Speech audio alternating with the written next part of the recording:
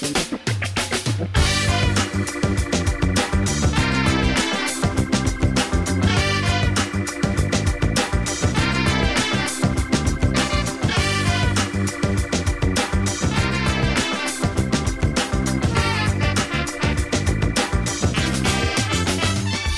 listening to the Food Talk Show.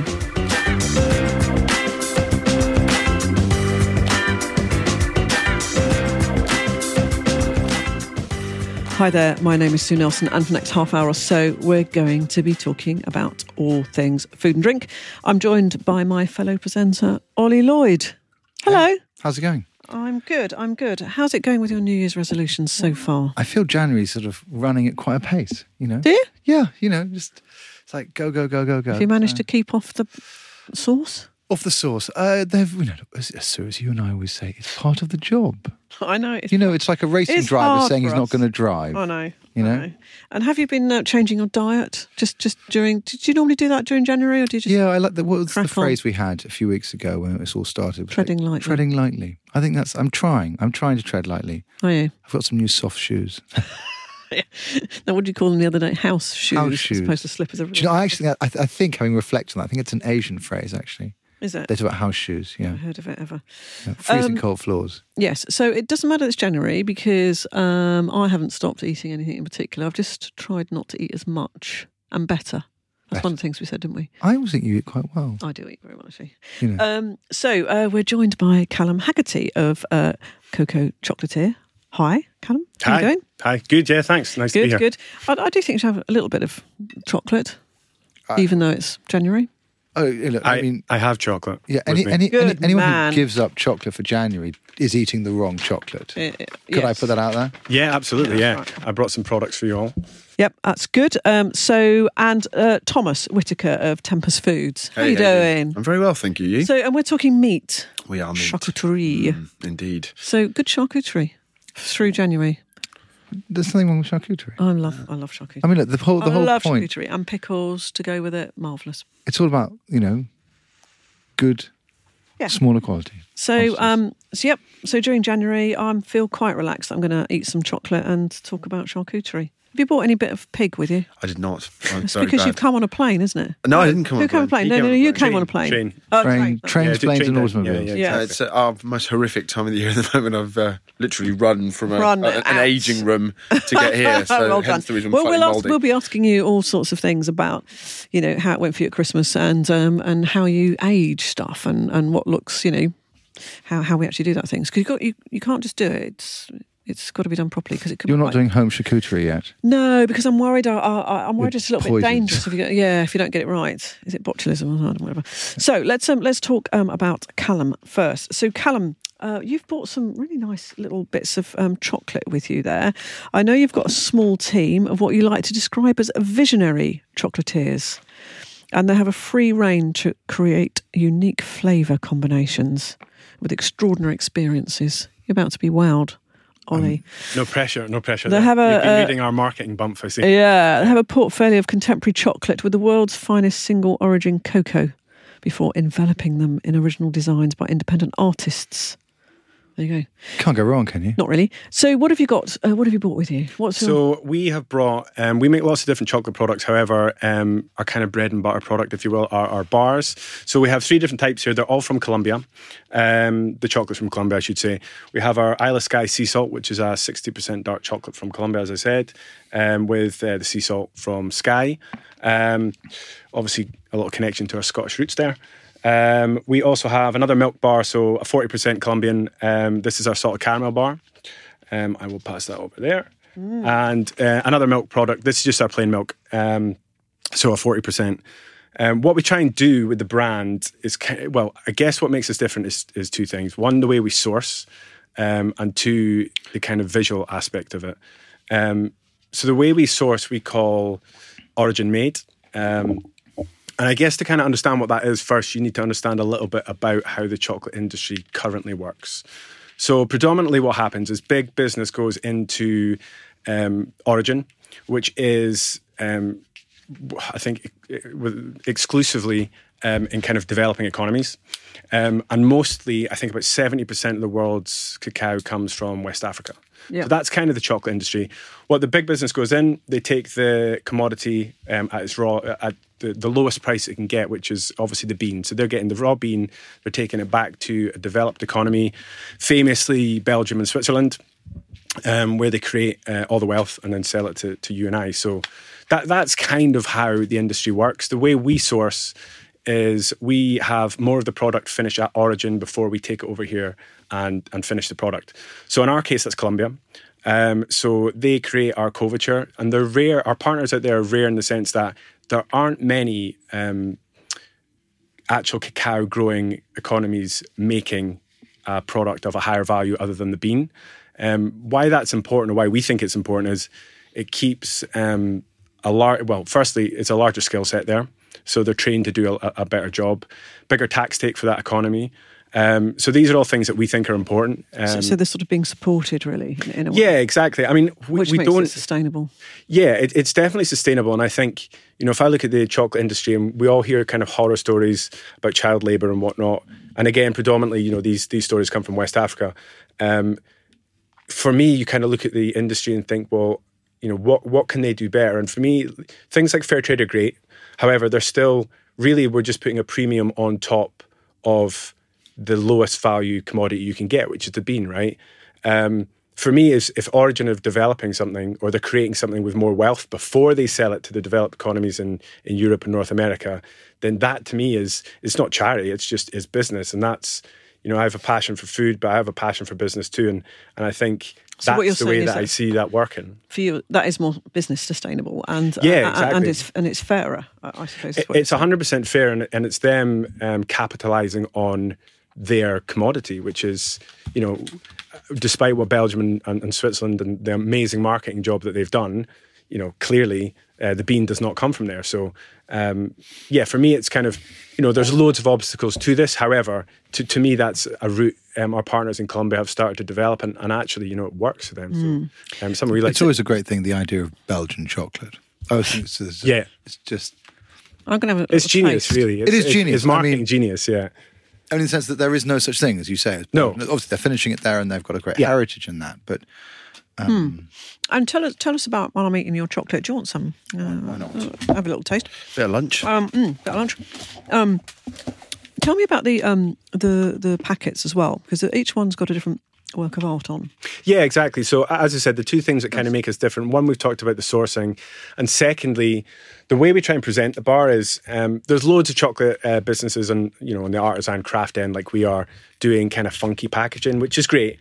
But I think when we first started, a question we would get a lot is, we really love the design and we really love the wrapper, who did it? And at the time, it was kind of like a bit of a dirty secret, and we were like, oh God, it's probably a stock image from somewhere. So we kind of thought, well, this is a really interesting thing. And it's something like I love food, I love business, and I love art and design. So I try and marry all those three things together. So we try and rather than it being just nice packaging, we go to the artists and designers, we commission them to do pieces for us, and we put them at the forefront of the brand. So on the front of our labels, you'll see the name of the artist, the name of the artwork. Oh, yes, so this one's got, the artwork is Otto by Rachel Hood. And that's on the milk chocolate bar. Yeah, exactly. So it's kind of, we kind of stole that idea of, you go to the Tate, you look at the piece of art, and on the right-hand side or left-hand side, you will see that description. That's kind of what we try and do. So, there's loads. I think, particularly in the UK, your average consumer doesn't necessarily know the difference between good chocolate and bad chocolate. However, we really are a gifting brand, so we try and present it in I can see in a that being way. a gift, actually. Yeah, exactly. Just because of the way it looks. I mean, we've been blessed with some good chocolatiers on this programme, haven't we? We have. It's one of my minor obsessions. Yeah. So, we've had a whole range, really, including Paul A. Young, which we really like. I mean, I'm quite interested in that dark one. I have to say, the salted caramel's not my cup of tea. A bit sweet for me. It's very sweet. That's really nice. The sea salt and dark chocolate one got a really nice long aftertaste. It's very sweet for a artisanal product, But in the broad spectrum of sweet chocolate, it's not that sweet. Not. It's still a sophisticated dark caramel, isn't it? Yeah, exactly. I think where we try and place ourselves as a brand as well is we try and be very accessible. So because we're not, a bit like Paula Young that you mentioned, because we are not making from the bean, we don't necessarily try and accentuate flavours that other people might, so bean to bar producers might do, whether they're floral notes. We try and aim this at kind of that middle market, which is, yes, it's a premium chocolate, yes, it's quite expensive. However, we try and make it very accessible. So for those people that want to try up, who are used to, like we all are in the UK, of being brought up on Cadbury's and whatnot, it is infinitely better than that, but it's also like there's a connection they can make to it. And I think a lot of times if you buy a £10 chocolate bar, it's bean to bar, a lot of people won't get it. And I guess we kind of see ourselves as a gateway brand in the different aspects. But one is certainly flavour, but two, also from an art and design perspective, we try and say to people, look, art and design is something for everybody, and we try and introduce them to artists and designers. So, yeah. We also had Willie's on. Do you remember? Willie was a bit of a nutter, I have to say. I know Willie. He's great fun. Confirmed nutter. He's great fun. Sure. And I think he's changed the chocolate scene a bit, actually, in his own way. Would you not say? I think it started with Green and Blacks, who really kind of pioneered the not Cadbury's movement, we'll call it. Yep. And then... Ironically bought by Cadbury's. Not ironically. Sorry, not absolutely. Deliberately so. Absolutely deliberately so. In the end, the best food and drink strategy if you're a young entrepreneur is think about the person you can irritate the most, develop a brand that will really irritate them, and then that is your exit strategy. It kind of works, really. Yeah, possibly. It's 101. It really is. It is 101. Yeah. But I think what's interesting is there has been this growth, but it's a really... you and I often talk about the complexity of the gin market because it feels like there are so many gins out there. How are you obviously you've got two quite interesting stories, but is it quite hard to differentiate and stand out in the market, or are you... Yeah, it is a very crowded, and I think, this business originally started back in 2004, so we were we were quite early to it. But now, we do a lot of trade shows and things, and that's how we built the business, really, was from a B2B perspective, was doing a lot of that. And yeah, every time we attend one of these shows, there's a new kid on the block. Whether they're still there in 12 months' time I think it's becoming more... We've definitely reached the stage of it's saturated. And I think, those USPs are difficult to really push forward. So we think we've got two quite strong ones. And I think from the visual perspective, like we spend an awful lot of time on how we present as well, which I think is really important. 5D chocolate, do you remember them?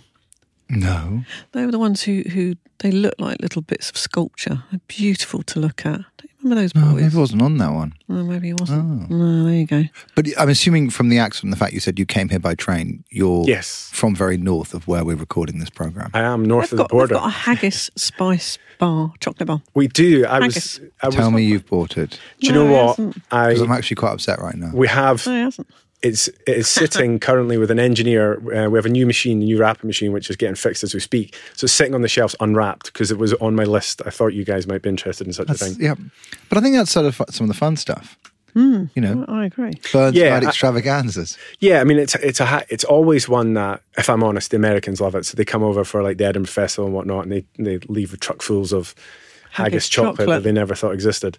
But yeah, it's just like... You don't actually have meat in it though. No. So it's vegan. Because like famously north of the border anyway, haggis is it's banned in the States. So we actually it's something to do with the offal, or there's some weird thing about it. Yeah, you maybe know more about it. Certain types of meat, they're quite strict about, especially the US. So the phrase "it's banned in the States" should never be followed by the question "why?" Because normally it's like, "Oh, that makes sense. We love that thing, therefore, of course, it's banned." Yeah, of course it is. Yeah. Well, that leads us rather nicely to Charlie. The haggis segue. Haggis segue. Charlie Thomas.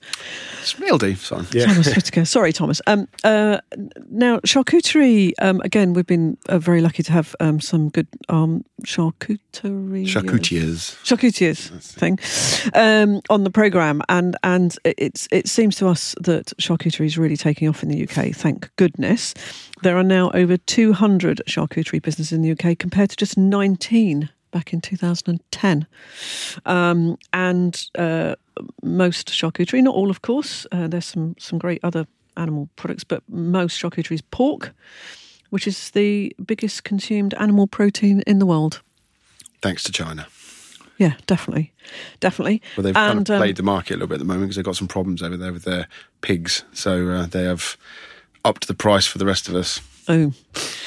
And bacon is one of the world's oldest meats, dating way back to 1500 BC. I do Before like the bacon charcuterie. butty. Definitely. No, because they would have made bread before that. They would. Whether they thought about putting put them together, and then combined it with, mustard, proper ketchup or something. Yeah. So, Thomas, I know that you were on MasterChef. I was. In way back in, I can't remember when now. 2011. 2011. Wow. Long time ago. Yes, and your sort of partner in crime, Drew Baker, was actually the winner in 2010. He was indeed. We were actually originally meant to be in the same. Two meet each other then? Was it through the programme or were you friends anyway? No, we were actually meant to be in the same year, and then I can't even remember why now, but I had to pull out that year, so I ended up in the year afterwards. And when you finish the programme, if you end up sort of in the top few people, they try and hook you up with somebody who's done it before in order to kind of give you some guidance as to what will happen. Oh, okay. And as it turned out, we lived around the corner from each other. So we kind of, got to know each other and did a few little sort of bits and bobs together and slowly kind of bumped into each other more and more, and then shared a kitchen for a little while and sort of, just... So why did you both home in on charcuterie? It was more... Basically, if you're both MasterChef, finalists and winners, I mean, I presume you could really have gone in any direction almost. I mean, we both were in chefs, or, we still are to a certain extent, but both were chefs and we were both kind of doing our things, but I've always been quite nerdy about the sort of technical aspects of preservation. So I lived in Italy for quite a long time, and was lucky enough to train with some decent people, and just got more and more and more nerdy about it. And and then me and him were just talking one day, and he was sort of asking about it because obviously being a chef as well, he was very interested in it. And we sort of thought, well, he's very good at putting together profiles, so he's very good at balancing spice and things like that. So I said, well, look, put some ideas together, and we'll make it together, and I'll do the tech bit and you can do the flavour bit, and we'll see where we end up. And we sort of made some stuff in a reasonably sort of Heath Robinson manner, and it was really good. And I think both of us still are at the stage where we've got sort of young families, and it was chef. I love being a chef, but it's not conducive to a life, really. You're sort of...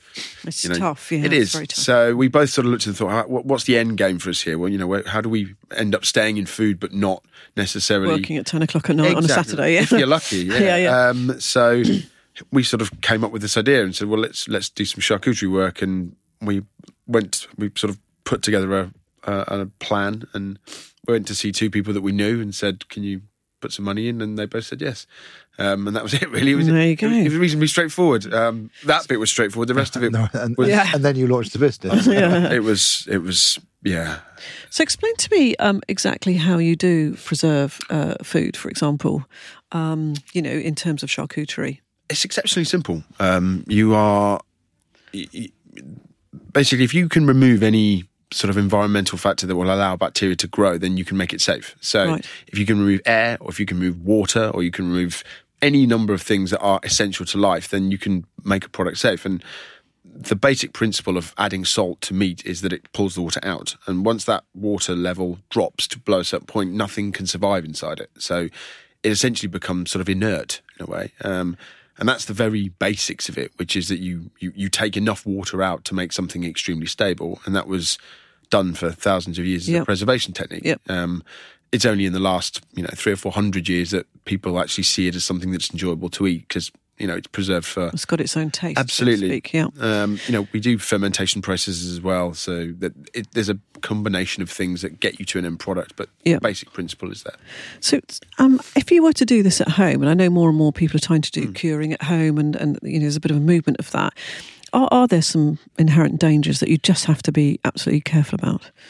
Yeah, you can make people a bit sick, but I think if you...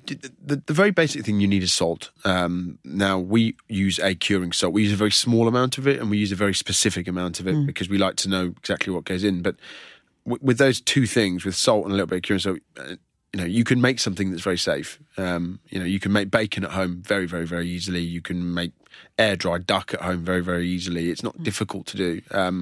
Tell me you've done that, Ollie. You do all these things. Listen, I mean, I may push boundaries, but I've never tried air. How would you make air dried duck? It's super easy. You just get a duck breast and you put some cure on it and you leave it in your fridge, wrapped in a bit of muslin, and just hang it on a bit of string, and it dries away to its heart's content. And then after about a month or so, you can eat it raw. It's a bit like a sort of a mini prosciutto, so to say. It's really easy. It's we do some classes occasionally, and it's one of the things we kind of teach people to do, because it's something that you can actually do in a fridge at your house. I can't believe you haven't done it. Yeah, I can't believe I haven't done it. Oh, but I'll send you a method for it. It's very easy. Soon I will have done it. But again, I mean, I think this is one of those things really interesting about, if people do processes, they then appreciate the complexity of them. So we often, we did at Christmas, we cured some salmon, and, for me, I mean, it's probably the same thing. I follow, I think it's a Tom Aitken recipe. It's loads of salt. It's loads of herbs. There's a Nathan one I do as well. And actually, you get this amazing salmon at the end. And, you do buy like a £20 side of salmon from Billingsgate or whatever, and then you have it and it's amazing. But you do then appreciate, I think, the amount of work that goes into this, the amount of salt, the amount of flavouring. And then suddenly you look at your piece of smoked salmon that you buy in your supermarket and you think, there's quite a lot of work that's gone into that. I do think it builds appreciation. I think if it's been produced properly, yeah. I think there's a lot of sort of smoked salmon thing where it's artificially been done. I don't think it's actually been smoked at all. It's not, But yeah, for real artisan, we've had some great smokers and that's a real skill. Fish people here, and it is a real skill, I think. But what I'd be worried about is not knowing whether I'd accidentally, done something so that it would be unsafe, because you can't actually see it, or can you see it? Does it get a bloom on it? No, you can't. The great arbiter of all these things is smell. So basically, if something smells wrong, it's wrong, and if it doesn't smell wrong, the chances are it probably isn't. Because mold is actually we're very pro mold. We like mold. That's what cheese is, after all. Well, absolutely, yeah. It's a very misunderstood thing, mold. But the process is difficult and easy in the same breath. You need to know what you're doing. You need to be able to be very methodical and very scientific about it. And I think that's the difference, is that... And that's the trick, isn't it? Absolutely. Almost. It's like baking, I suppose. It's a bit of a precision thing. It's funny, it's the analogy we use. It's way more like being a pastry chef than it is like being a chef. You can't just chuck a bit of this and chuck a bit of that. You kind of have to do it the right way, the same way, over and over and over again. Otherwise, you end up with some wildly varying results. But and probably just very salty results. I mean, that's probably the worst case scenario, is you have something very, very salty. Yeah, absolutely. When we started the business, we set up our processes were sort of good and robust from the beginning, because we set it up a certain way. But what we've learnt is that a very, very, very minor, talking about 0.1% difference between one batch and next, it makes a noticeable difference in taste. Yeah. So consistency is everything. Absolutely, isn't it? and that's actually what the problem is with a lot of other charcuterie, is that it isn't consistent. And when the only reason that we sell to the people that we sell to now, because they've been down the British charcuterie road before and it hasn't necessarily worked out for them. And one thing that they've all said to us is that what we're delivering to them is extremely consistent. And I think that's good, because that means that you can continuously rely on the fact that you're going to get a consistent product, which from a retailer perspective is essential. So what do you do in terms of the brand? Because I know you're called Tempest Foods, but what do you do for the brands? Because, for example, you're in our old friend, another person who's been on the show, actually, Moxon's, Fish, which is a great place, isn't it? Moxon's. So how do you market your stuff? We are very basic. My partner Drew is very good at sort of getting in the right rooms with the right people, but we work on the basis that if the product's as good as it is, then people will want to buy it, and it seems to have played out. I mean, we've ended up in some, we sell for Selfridges, we do a lot of work with Fortnum & Masons, La Fromagerie, Bailey & Sage. La Fromagerie. My local shop. Exactly. Yeah. I mean, we just launched on American Airlines, which is quite cool. Great. And a lot of it has been, that must have been complicated.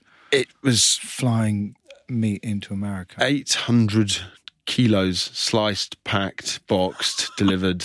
It took us a week to pack the order. But we didn't actually go at it with a particularly specific brand in mind. We kind of came up with the name because we needed a name, and we suddenly realised that we needed some packaging, so we found a design agency that does some packaging. But the vast majority of it has literally been somebody introduces somebody, you do a tasting, and I would say, 99 times out of 100, people seem to want to buy it. So, I mean, it can only be...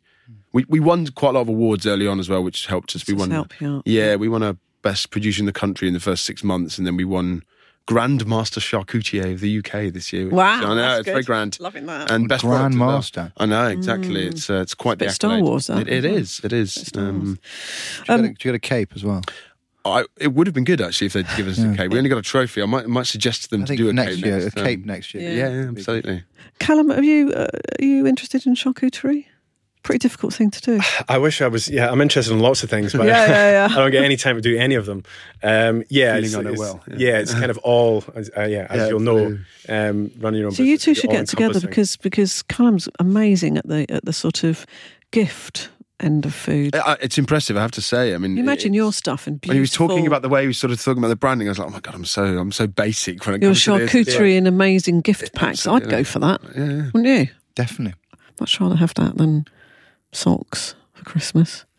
Yeah, I can't Or imagine. house, what more can you ask for? house shoes. House shoes. I'm going to get you some house shoes. So so I think some of that amazing because charcuterie is not exactly known for its interesting packaging, is it? No, but it's interesting. You look at, obviously we've had Monica from Brindisa on this before, who's, an absolute She's been sis, actually. Yeah, she's a force of nature. And really, great person as well. Great person, doing so much for the food industry, and one of those real unsung heroes, I think, who's really pushed the boundaries in lots of different ways. And I think, what's interesting is when you do go into those shops, you're spending a lot of money on the hamons in there. You are dropping 15 to 25 quid to get a decent chunk. And, actually, it is there for a gifting opportunity as well as a special occasion opportunity. So I actually think the branding part of it is really important. Yeah. Who were those pork scratching guys who did a pork scratching calendar? Oh, that's the Snaffling Pig. They're doing really well. Snaffling Pig, yeah. So next year, think about doing a. Can you imagine? That would be amazing. Meat calendar.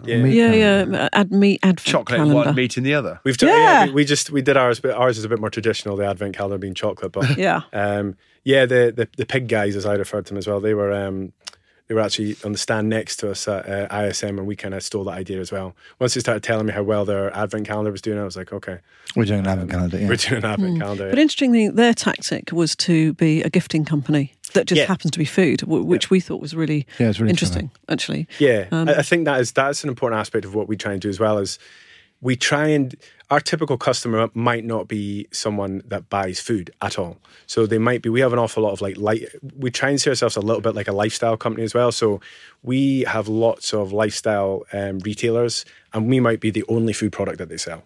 So it's kind of like that a little bit more than just a food product. We try and sell it, and people buy it for different reasons as well. Yeah, I'm just a food nerd. It's like just spending hours in butchery rooms covered in bits of stuff. So where do you do your moulding?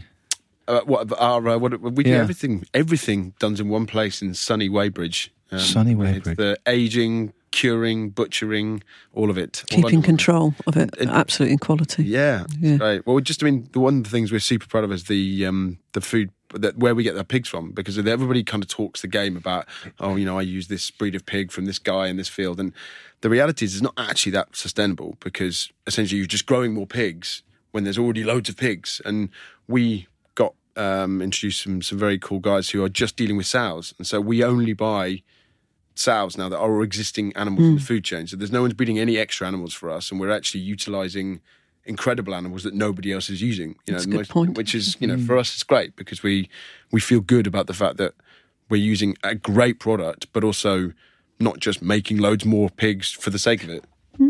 Very good.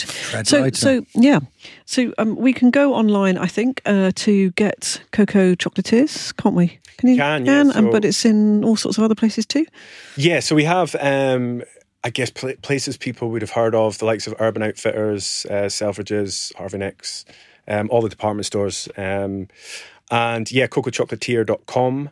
We actually put up a Food Talk 20 discount code. So if anyone's interested, if you put in Food Talk 20, especially if you get 20% off. If you're cutting out chocolate in January and you want to stack up for 1st of February, get in there now. Valentine's, that's around the corner. Exactly. Valentine's, great idea. That's very kind of you. Thank you so much, Callum.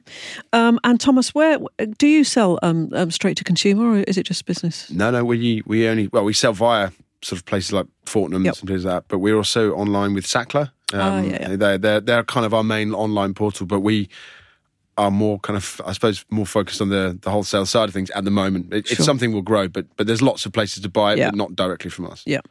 Okay, but we will obviously put a link from our website.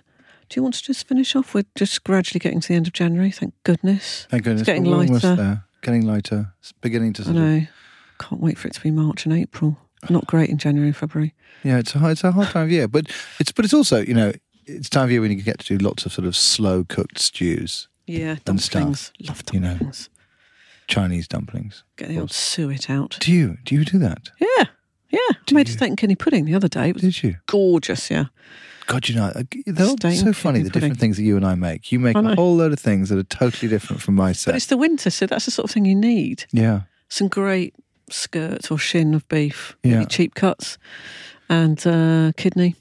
Bit of mushroom in there. Bit of mushroom. Kidneys make great gravy, though. Great gravy. Yeah. When was the last time you had kidneys? A long time ago. Yeah, so you should. There you go. There's another one to push my kids over the edge with. Kidneys fried in butter on toast. I did get the Dorset snails we got the other day. Oh, yeah. Yeah. They were great. They were great. I learned so much as well. So we have to go. You've been listening to the Food Talk Show, and we're syndicated to radio stations across the UK and further afield, as well as being available on Stitcher, Spotify, Podbean, iTunes, and the podcast app on your phone. Thank you to my fellow presenter, Ollie Lloyd. Chocolate and charcuterie. Can't get better than that. If you want to recommend any future guests, somebody doing something groundbreaking in the food sector, just like Callum, or keep forgetting I've got a thing about your name, Thomas. Call me Charlie. I don't know why. Why have I got a thing about your name? Callum or Thomas, then please get in touch with us via Twitter on @Food Talk Show. And if you want to listen to any of our hundreds of podcasts, you can go to foodtalk.co.uk, or we're on the homepage of Speciality Food Magazine website. I hope you have a good week. Bye-bye.